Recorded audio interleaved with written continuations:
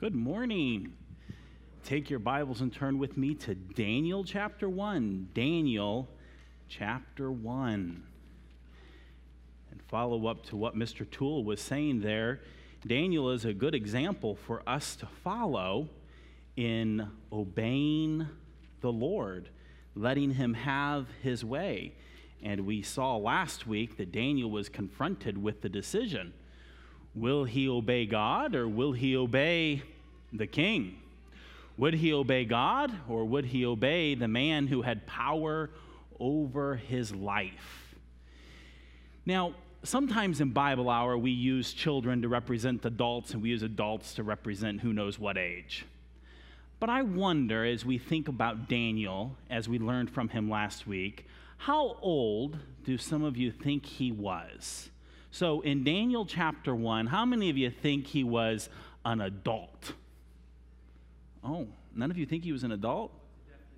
Oh, yeah, what's the definition of adult? Let's say, okay, our modern world adult, older than 18. How many of you think he was older than 18 in Daniel chapter 1?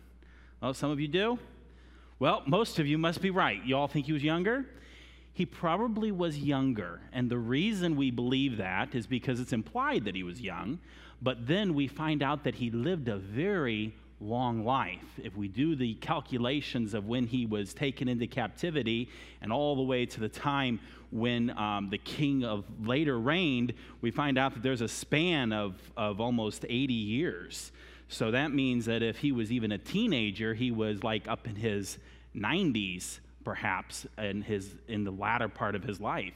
And so that means that he was probably very young, maybe even like 12. Probably not older than 15 or 16, maybe even younger than 12. And yet, when we read in Daniel chapter 1, you would think that we were learning about a man who was very wise and very mature, and sometimes we think that that's what old people are. Well, it's not always. In fact, God wants us to be wise and to begin learning to be wise from ever so little, at a young age, growing up. Now, with that, last week we had a really little guy playing the role of Daniel, didn't we? And then we had some other three friends of different ages.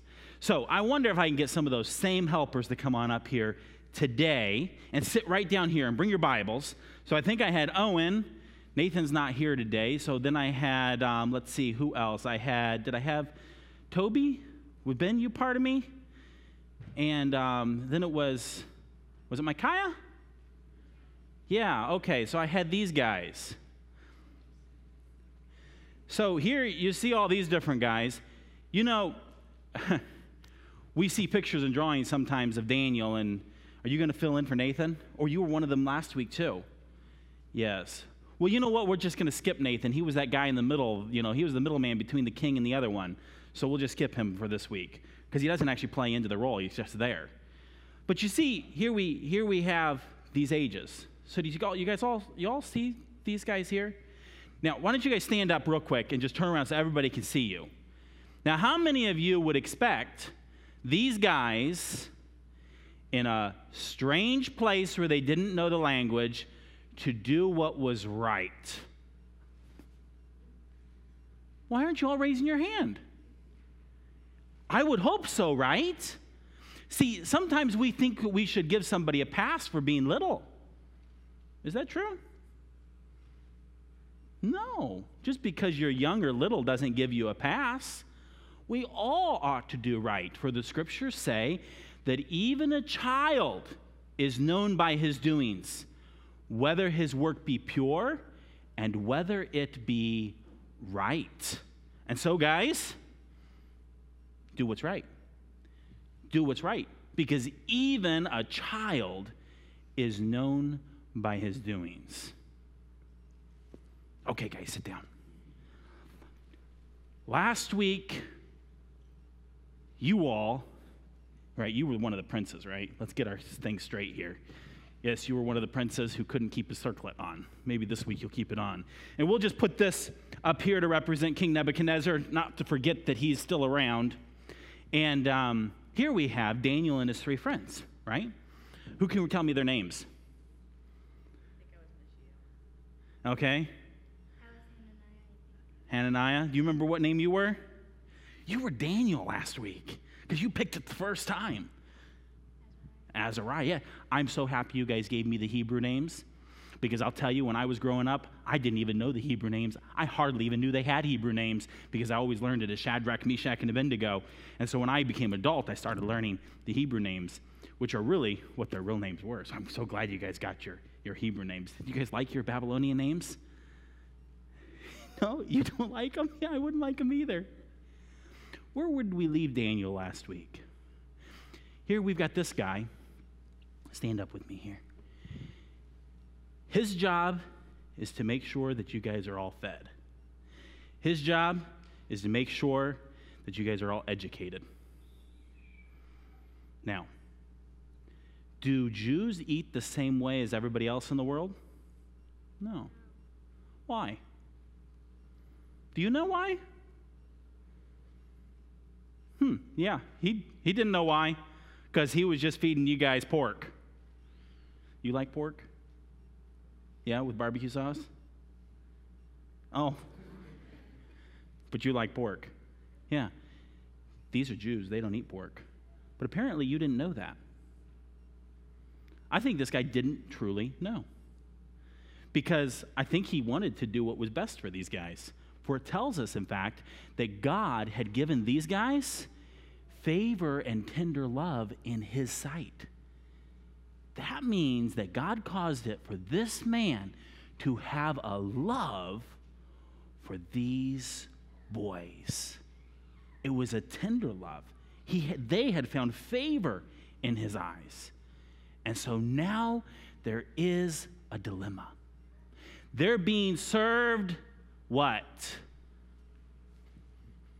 Food that would defile them.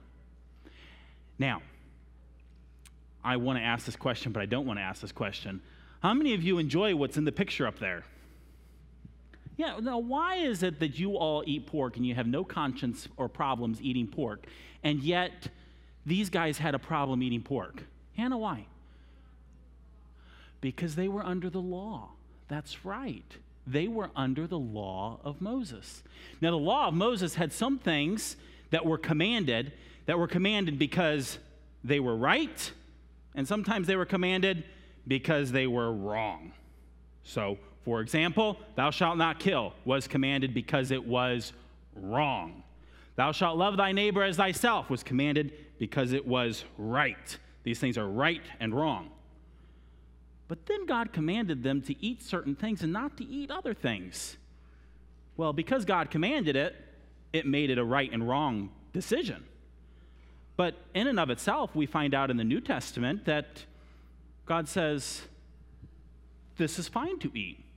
In fact, in Acts chapter 10 it is, God tells Peter, and then also in Acts chapter 15, that these things we can eat as we receive it with thanksgiving. For God has given it to us for food. Even way back in Genesis, he's given it to us for food. But for the Jews, it was different. And it wasn't necessarily because it was bad and because it was good. Now, we could argue, and this is something interesting about the law of God, is that the law of God was said to be good, and it's said to be marvelous, and it's said to be holy. And we could debate with some pretty strong science on our side that pork is probably not the best meat for you to eat. And some of the other things that we're commanded not to eat, we could argue scientifically that they're not the best things to eat too. So there's maybe a little bit interesting connection between there. But it wasn't in its basic form. There was nothing wrong with eating pork in this case, except that God had told his people, the nation of Israel, not to eat it. That made it wrong for the Jew. And Hannah was exactly right. The reason why we can sit down at Christmas time or whenever and have ourselves a slice of pork, sometimes at my table, I call it pig to give the real picture of what we're eating, because my kids get it confused sometimes. And we can eat it. We eat it with thanksgiving. And the reason we can, different than Daniel, is because we are not under the law. Now, there's a lot more that could be explained in that, but we don't have time to do it this morning. But let's continue on considering it from Daniel's perspective. He says, here is your food. Now, you can sit down. If you think about this, this was probably food of the king. In fact, I don't say probably. It tells us that this came from the king's table. How many of you think that kings eat like royalty? That's a duh question. How many of you think that kings eat like royalty? Yeah, kings eat like royalty because they're royal. Well, if you're eating from the king's table, that means you're eating some pretty delicious food. But actually, you're not, because you are obeying God. Now, somebody tell me, why was it that Daniel was able to obey God in this case? There's something that tells us in Daniel chapter 1 that he did that helped, that prepared him for this. Because he purposed in his heart to obey God. That's right. Do you hear that? He purposed in his heart that he would not defile himself. The way he put it was that he would obey God. That's exactly right. And we learned from Deuteronomy and other passages that that word there, purposeth, means that he decided, means that he appointed, means that he had thought through it and was determined and was convinced and was planning to do what was right. In Deuteronomy, it says that we would take the law of God and lay it up in our hearts like a treasure in our hearts. Lay it up in our hearts as a treasure. And in that way, we will obey God. So here's the lesson for all of us. Do we know God and do we know his ways? And do we lay up his commands and his words in our heart as the treasure it is? I hope we do. I hope we do. Now let's look here at this situation with Daniel. It tells us here in verse 8 that Daniel requested of the prince of the eunuchs that he might not defile himself. Now, I want you to imagine with me how that conversation went. He requested of the prince of the eunuchs that he might not defile himself. Now, why don't you stand up, prince of the eunuchs, and let's imagine we're going to swap Daniel over here. Can he be Daniel this week? Because I'm going to ask him to do harder things. Yeah, you're Daniel this week. And he's even got to swap places to make it clear. All right. Now tell me, how do you imagine that Daniel requested of the prince of the eunuchs that he might not defile himself? How might you imagine that conversation went? Think about it for a minute. You can think about it and imagine. How do you think that went?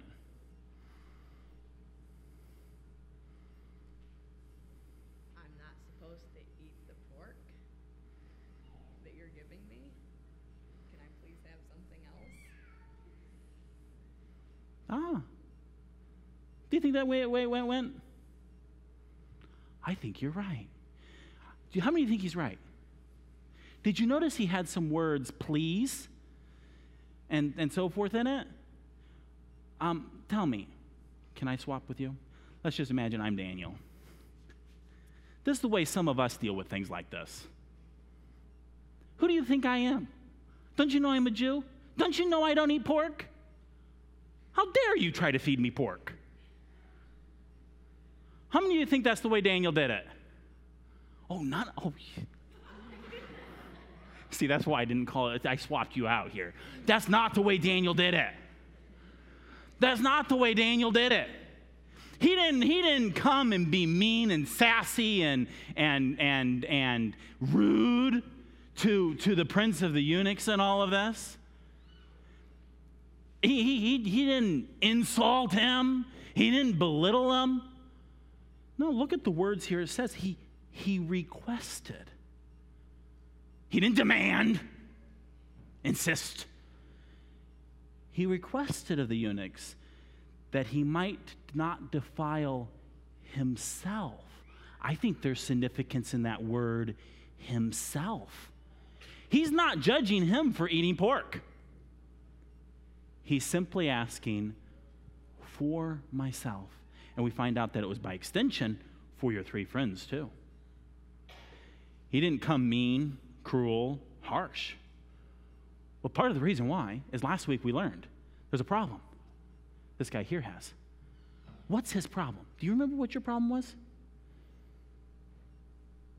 The king said I needed to feed them. The king said you needed to feed them. And in your definition of feeding them, they need to have a nice food triangle, right? Well, they don't call it a food triangle anymore because that's confusing, so now they talk about it as a pie or a plate. And that includes meat. And so if they're going to be healthy, they need to have a good food triangle or plate. But yet now they're wanting to pull this piece out. Well, how are they going to be healthy if they don't have a balanced diet? How are they going to be healthy if they don't have protein? There's a problem here, isn't there? For this guy. But it's a bigger problem. Because it's not only because he wants them to be healthy. What happens if they're not healthy? I die? He dies. Is that pressure?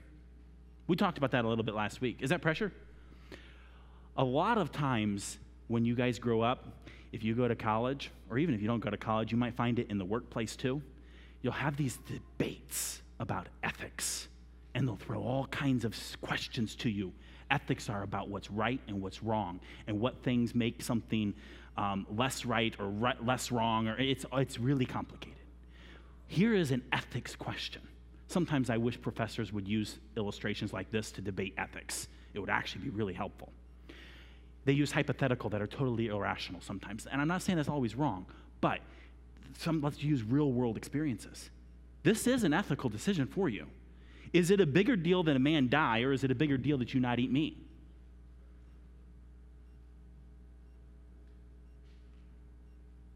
Now, you think about this for a moment.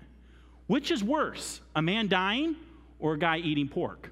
Now, you all eat pork, so I assume you're all going to say, well, of course, this is less wrong than this. Am I right?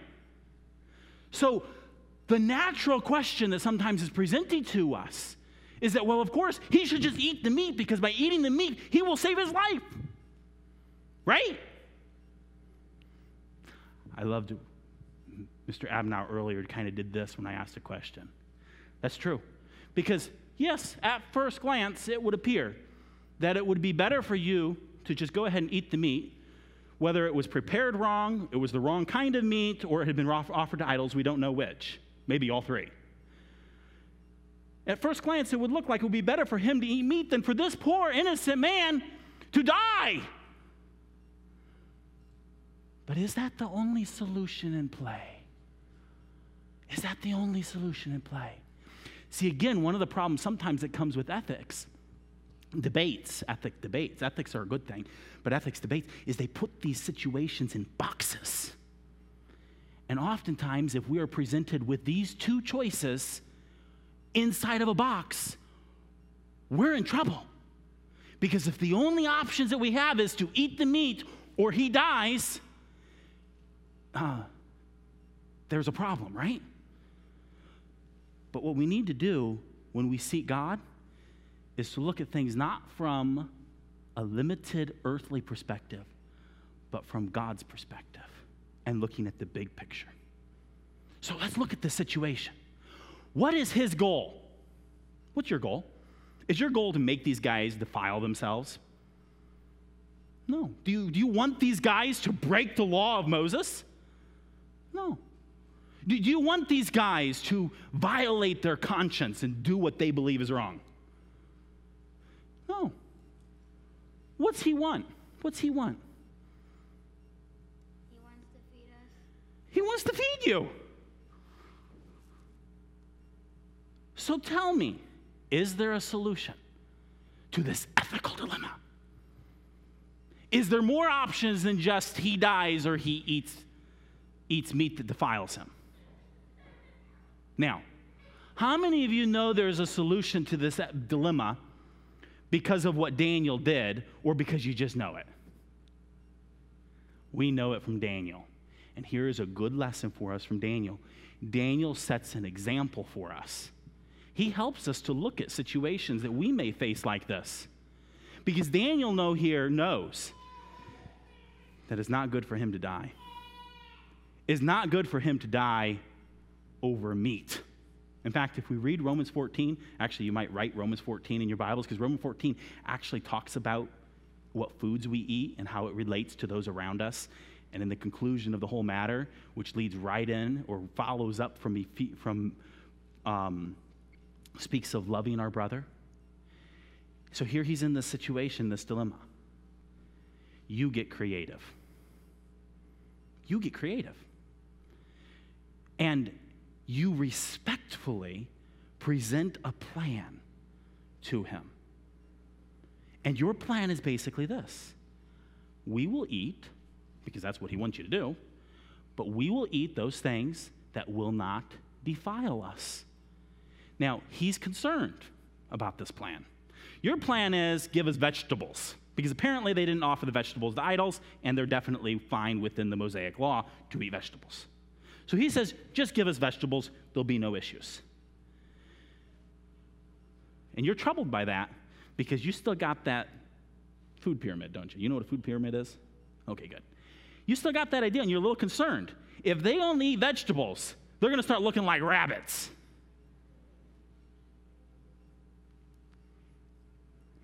He says, yes. They're not going to start looking like rabbits, or are they? Well, you are wise. And I think you guys are along with him. Because you realize that he's going to be concerned for your health. And so, instead of just saying, here's what we're doing, you said, just an idea. Let us have vegetables. And acknowledging your concerns that we be healthy. In fact, it actually talks about you being fat. Whether or not the Babylonians thought you fat, I don't know. What fat was. Was fat like just healthy, or was not anorexic, or is fat? Anorexic means like you're so skinny you're dying, or that it means you're just healthy. His concern is that you're healthy. And so instead of just demanding no meat, you suggest, let's have vegetables, and you can try it. 10 days. 10 days. We'll try just vegetables for 10 days. And if after 10 days we are still healthy, then the suggestion, or the implied suggestion, it's not even commanded, is that we'll continue on this diet. Now, does that sound like a good alternative? So we began this ethical dilemma with two options, right? You die, or you defile yourself with meat that is either not allowed by the Mosaic law, not prepared according to the Mosaic law, or offered to idols. Big problem for you. But is there only two choices, yes or no? No. There was a third option. Wise appeals are seeking to be creative and to look for an alternative that still meets the desired goal. Now, sometimes when you guys grow up, you may be asked to do things that you don't think are right. In fact, you may know they're wrong. You just get an attitude about it and go around going, I'm spiritual. I obey God. I'm not doing what you say. Is that the way we be? No. No. In fact, you guys sit down. Let me show you something here in Daniel. Open your Bibles and look here with Daniel. The first thing it says he did is that he purposed in his heart. He purposed in his heart that he would not defile himself with the king's meat or with the wine which he drank. He was not going to defile himself. He was going to obey God. He purposed to obey God. There's the first thing we need to do. No matter what we face or we think we're going to face, either as little children or as adults, every day we need to know God's will, just as Brother Toole shared earlier about obeying what we know what God has commanded, and purpose in our hearts, lay it up as a treasure, we will obey. Remember, back in Deuteronomy where the same thought was we talked about last week, is we can't do it on our own. We need God's help. And that's not just a New Testament truth, that is a timeless truth. For it was even taught in Deuteronomy that we need God's help to do it. And so he purposed in his heart, and then notice it says that he requested. here's one of the key parts of all of our attitudes. You know, there are two different times we have to appeal. What does appeal mean? Appeal means when we make a request to an authority or someone who is in charge, asking them to change an instruction or a command that they have given. Now, there's two different kinds of appeals. The first kind is when someone has commanded you to do something that is wrong. So, if you get a friend who comes along and says, hey, let's go on down here to 7-Eleven.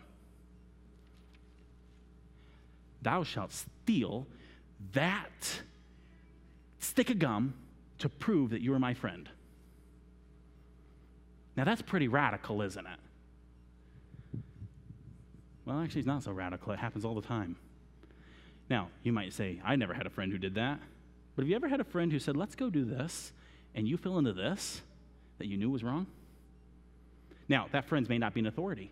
But what happens if that's a mom or a dad? Or what happens if that's your boss? Maybe your boss says, you want your job? You're going to fudge these numbers. You're going to cheat on this report, on this bill. You're going to do these things dishonestly. What do? How do you handle it? So there's one kind of appeal where you have to appeal because what is being commanded of you is wrong. Right? Okay, now you sit down. Let's see here. James, come here. Now there's another kind of appeal. Come here.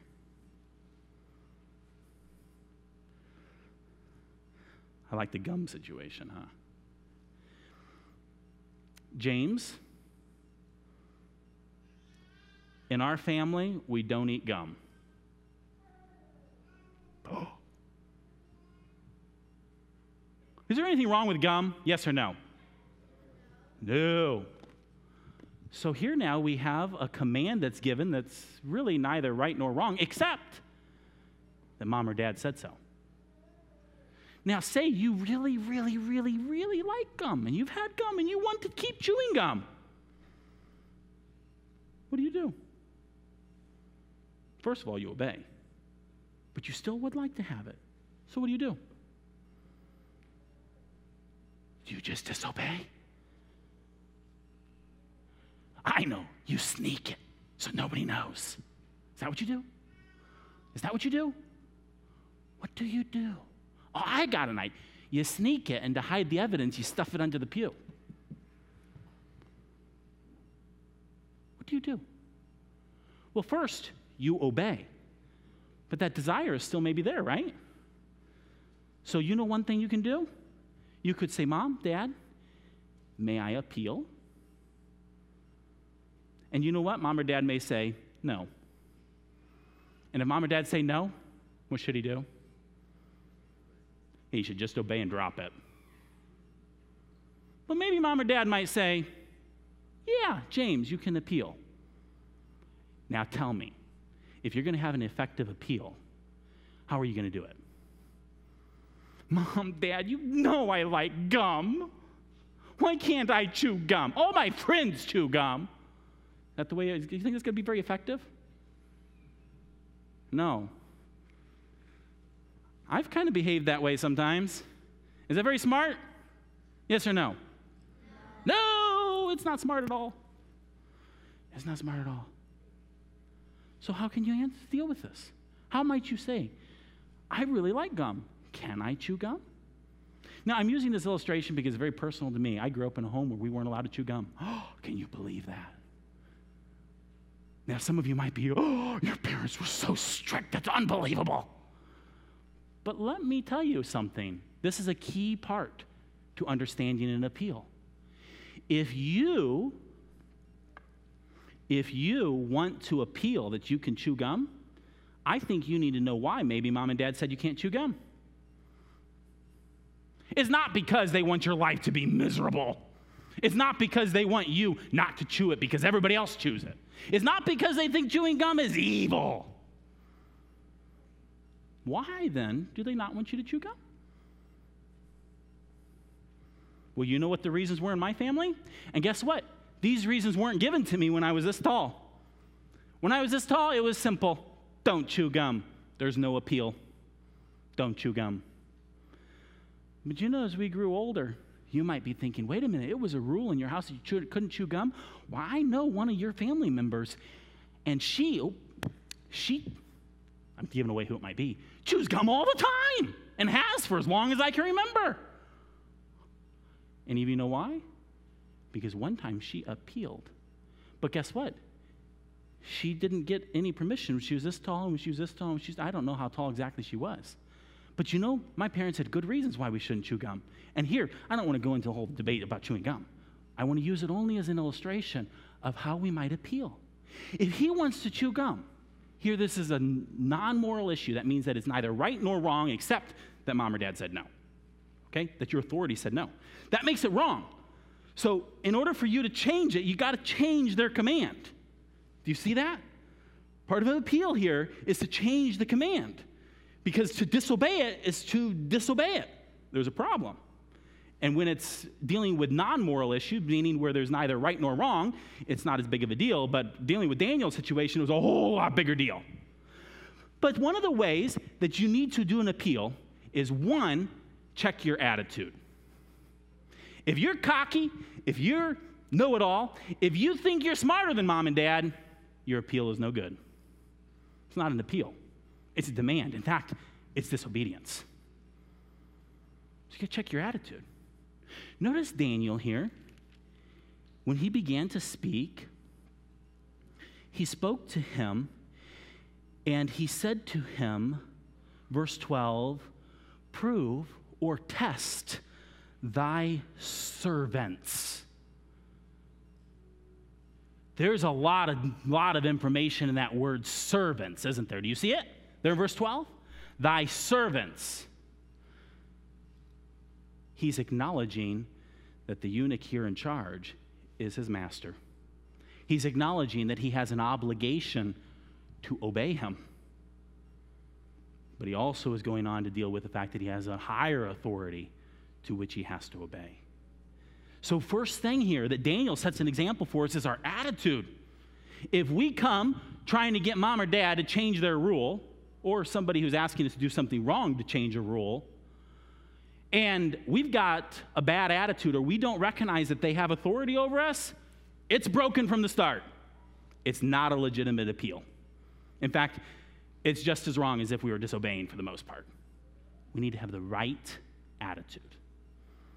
That means that here's a way you might begin that appeal.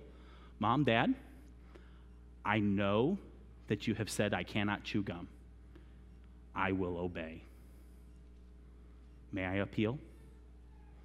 Do you see that?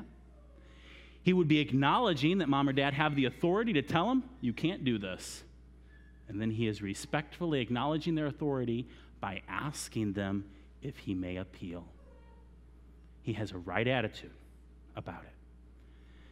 Now, there would be a problem with this appeal if he'd been chewing gum all along and ignoring mom and dad and decided to finally fix this conflict. And so he comes and with lip service says, yeah, you've been telling me not to chew gum, but may I appeal? And yet he's still been disobeying. Takes the gum out and comes, can I appeal? You see a problem there? A need to also is to make sure that you're not doing what's wrong. Fix the things that are wrong first. Confess, obey, repent of what you're doing wrong, because your appeal is probably not going to be followed if you have a track record of just ignoring mom and dad, and then all of a sudden you come and say, may I appeal? Do you see a problem with that? Yeah, there's a problem with that. You know something else you need to do? You need to find out why mom and dad have made this rule. Does that sound like a good idea?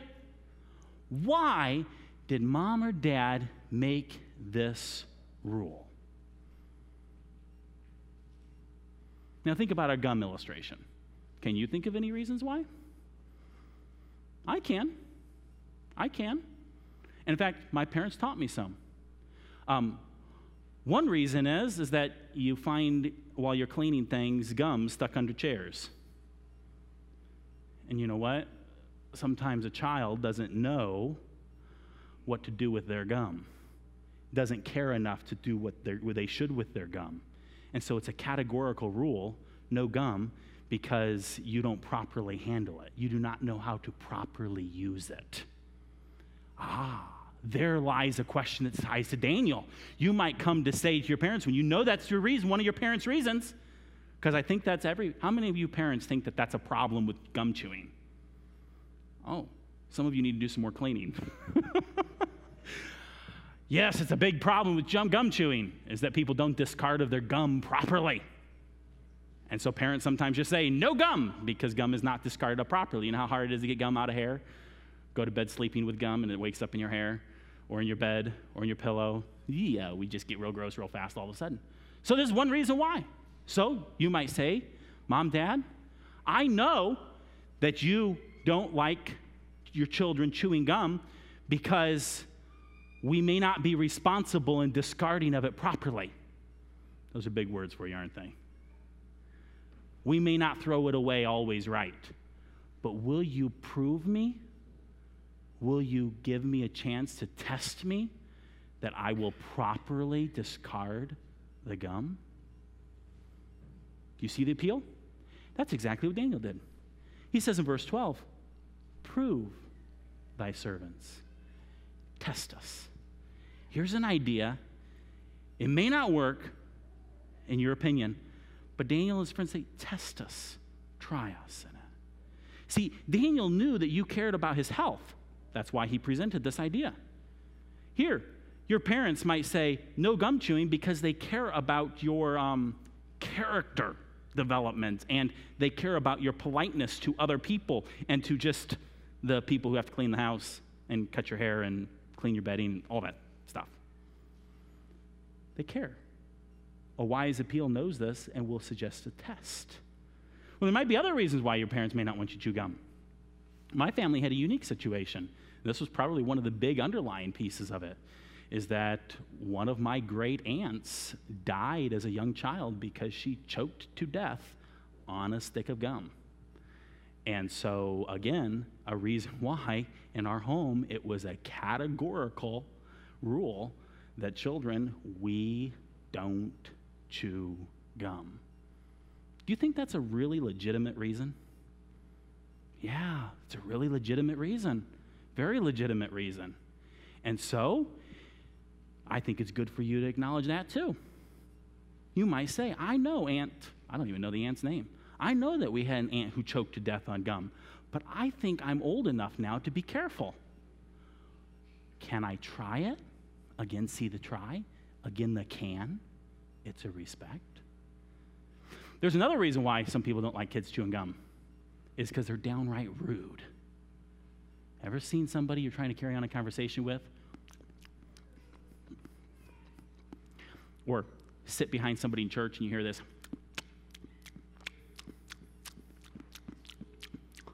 I won't ask you to raise your hands because you'll all probably have to raise your hands. You've probably seen it. Is that rude? Yeah. Guess what? Does a little guy this tall maybe not see that that's rude? Or even tall is a different relative question, you know. But a young person may not see that as rude, may not even know how to control it. But that's rude. And sometimes it's easier for mom and dad, and wiser for mom and dad to say, we don't chew gum, because we don't want you to be known as the rude boy in the neighborhood. Is that a good reason? That's a good reason. Do you think you need to know that reason if you're going to appeal? So that means that when you come and you appeal, you know that one of the reasons why mom and dad don't want you to chew gum is because they don't want you to be a rude little boy. Just like this guy wanted these boys to be healthy, eat good food that would make them strong, help them focus on their studies and not on their hungry tummy. So here, your parents want you to be a polite person.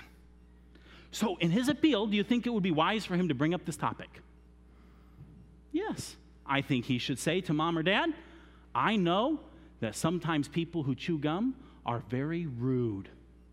Will you prove me, try me, that I will be one who will be courteous and polite? Do you see how that would follow the model and the example that Daniel has given? Daniel knew what his master wanted and his king wanted, and instead of just ignoring what they wanted, he presented to them a test to see, here is an alternative. Will this work? So now here's the bottom line. You've made the appeal. What will you do if mom and dad say, James, our answer is still, you may not chew gum? What are you going to do?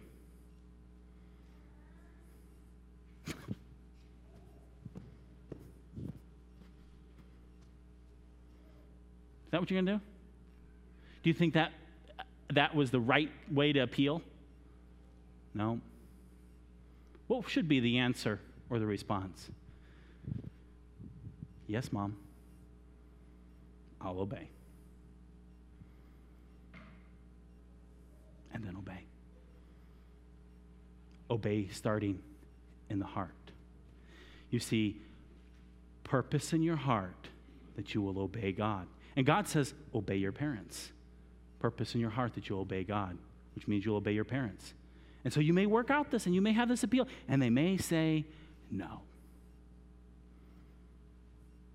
If they do, then the answer is no. And you accept it. That makes sense? Yes. Now they might say, you know what, James? Yep, you're old enough.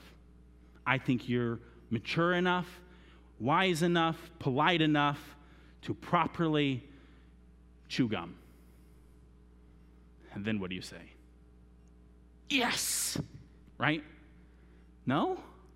Yeah, you can say yes! Yeah, you could be excited. In fact, actually, we need to be that way when they say no, too. Do you follow? That's the point of the appeals. A right appeal. You know, another answer they might say, James, did you know I chew gum? Now, in my house, my parents didn't chew gum. But somebody might. They don't have any problem with you chewing gum, but these concerns they have. And they might say, James, maybe next year. What's your answer then? Yes! Still have to obey. Don't chew gum. But maybe next year. That means next year you can ask again. Probably wouldn't be wise if they said next year to ask before next year. In fact, you might even say that it not only not wise, it's disobedience. There comes a time where nagging is not a part of appeal. And parents, wise advice, anyone in authority, if it is a matter that is a weight, give them a goal or a time that is a weight so that they know. Give them a time or a goal that is a weight. So if there's an issue that they want and you know that they have a desire, but yet you're going to stand your ground on an issue for one reason or another, and yet it's pending to change, then give them a time. Ask me on your 12th birthday, or ask me at this time. I think in our house it wasn't an official, but it kind of was looser when you turned 12, because then you couldn't choke to death. Or you still could, but hopefully you were smart enough not to. And so there can be that wise part. Give a time. And I think it was wise for Daniel in this situation. He gave a set time. Test us. Prove us. 10 days. Now, there's one other answer that they might have given you. James, you're on probation. You guys know what probation is? Probation means you're being tested. You have to prove that you won't choke on it. Because if you're going to choke, that one I don't know how you can prove. I just don't know how you can prove that one. But hey, you have to prove that you're going to be polite, courteous. You're not going to chew gum in situations where it's not appropriate. You're going to prove that you're going to discard your gum appropriately and properly. And we're going to try this for a month. And if in a month we find gum anywhere other than in the trash can, it's off. Does that sound fair? Even if they didn't do that, it'd still be fair. Here's the deal. Appeal. A process. Now, we've been talking about gum because here's the thing. Most of the time when we have to appeal things, they're neither right nor wrong except that an authority has given it. Most of the time we have that, especially here in America. And especially if you're hanging out with godly friends and godly people. But I'll tell you, these same truths apply when it is a situation of right and wrong, as it was in Daniel's situation. Daniel was still courteous. He was still polite. He still acknowledged their authority. All of this he still acknowledged. And in it all, he appealed with grace. And Daniel, we know, was one who had a pure conscience. In Daniel chapter 9, we find him as a man of prayer. In fact, actually throughout the book of Daniel, we find him as a man of prayer. In Daniel 9, we find him specifically confessing his sin and the sin of his people. He had a clear conscience and sought to live a godly life and had a good example. He was also a man who was willing to die. His three friends, not too long later, stand before the king who commands that they worship a golden image or die. There, in that case, there was no chance for appeal. In fact, it was reverse. He gave them a chance to disobey second time. And they chose to do what was right, even though it meant the loss of their life. Well, that's what it looked like in the beginning. You'll have to wait to find out what actually happened. Daniel was presented with a case once. You either not pray or pray only to the king for 30 days. Again, Daniel was a man of prayer. Was he one who was going to do what the king said, or was he one that was going to do what was right? In that case, he did what was right, even though his life was at risk. We must do what God says. Well, in all of this, what happens in all of this? These men come and they appeal to their master on this matter. They appeal to him. They appealed to him in this matter. And you know what we find is in verse 14, he consented to them in this matter, and he proved them 10 days. And at the end of 10 days, their countenance appeared fairer and fatter in flesh than all the children which should eat the portion of the king's meat. Your concerns were alleviated. They were resolved. They were no longer a problem. They're healthy. You can go sit down. They're healthy. And that's what was given here. They're better than all the others you're taking care of. Maybe you ought to change the diet of everybody. Well, here this is. It tells us, then Melzar took away the portion of their meat and the wine that they should drink and gave them pulse, gave them vegetables. As for these 4 children, God gave them knowledge and skill in all learning and wisdom. And Daniel had understanding in all visions and dreams. You know, as all of you are working on your education, you all got school, right? Do you seek God for the knowledge that he gives you? Even in arithmetic. You say, well, God doesn't care about arithmetic. Yeah, he does. He invented it. When you start struggling with the advanced mathematical problems, it ought to make you say, God, you are awesome. I can't even figure it out, let alone invent it. And so let me tell you, the best person to go to try to figure out a problem is the guy who invented it. And he's the guy who can help you in all knowledge. God gave them knowledge. You lack wisdom? James tells us that whosoever lacks wisdom, let him ask of God. I think Daniel was a man of prayer. I think he was asking God for wisdom. He knew he needed wisdom. And it tells us now at the end of the days that the king, Nebuchadnezzar, he communed with them. And among them was found none. Now this is communing with all those captives. There was none like Daniel, Hananiah, Mishael, and Azariah. They stood before the king. And in all matters of wisdom and understanding that the king inquired of them, he found them 10 times better than all the magicians and astrologers that were in all his realm. You know what? God expects us to know not only him, but know and be really those times when you're wondering, what's the sense of all of this? Well, here you have an example of Daniel, a man who was diligent in his studies. Next time you're tempted to not be diligent in your studies, remember Daniel. There's a proverb that says that the man who is diligent in his business will stand before kings. That prophecy, that proverb was fulfilled in the life of Daniel. He stood before kings. And we find out that it's not just Nebuchadnezzar, but generations of the Babylonians, and even into the kings of the Medo-Persia Empire. Daniel rose to be the second or third in command of all of these kingdoms. And much of it had to do with when he was your age. When he was your age, he was disciplining himself in character. how to live and how to behave himself. He was purposing in his heart that he would not defile himself before God, and he practiced at your age. He learned it at your age. He learned the dependence upon God at your age. And so that all through his life, when he was even faced with death, he did what was right. He was diligent when he was a child, which later caused him to then stand before kings. So let's follow the example of Daniel. Our acronym for the book of Daniel, the first chapter is Daniel is favored by Nebuchadnezzar. You see the acronym? Daniel's faith. The big reason Daniel was favored by Nebuchadnezzar is because Daniel had faith in God. Let's all have faith in God. Lord Jesus, we trust you and praise you that your way is best. Your word is good. We need you. May we rest in you and hope in you. May we obey you every day, all the time. May we purpose in our hearts to obey you. And even when we are confronted by those who are authorities telling us to do something that either we don't want to do or we know would be disobeying you, give us the wisdom and the grace, the attitude, the right way to appeal. Most of all and most importantly, not for us to get our way, but for you to be glorified, for you to be lifted up. We seek you now and we pray this in your name. Amen.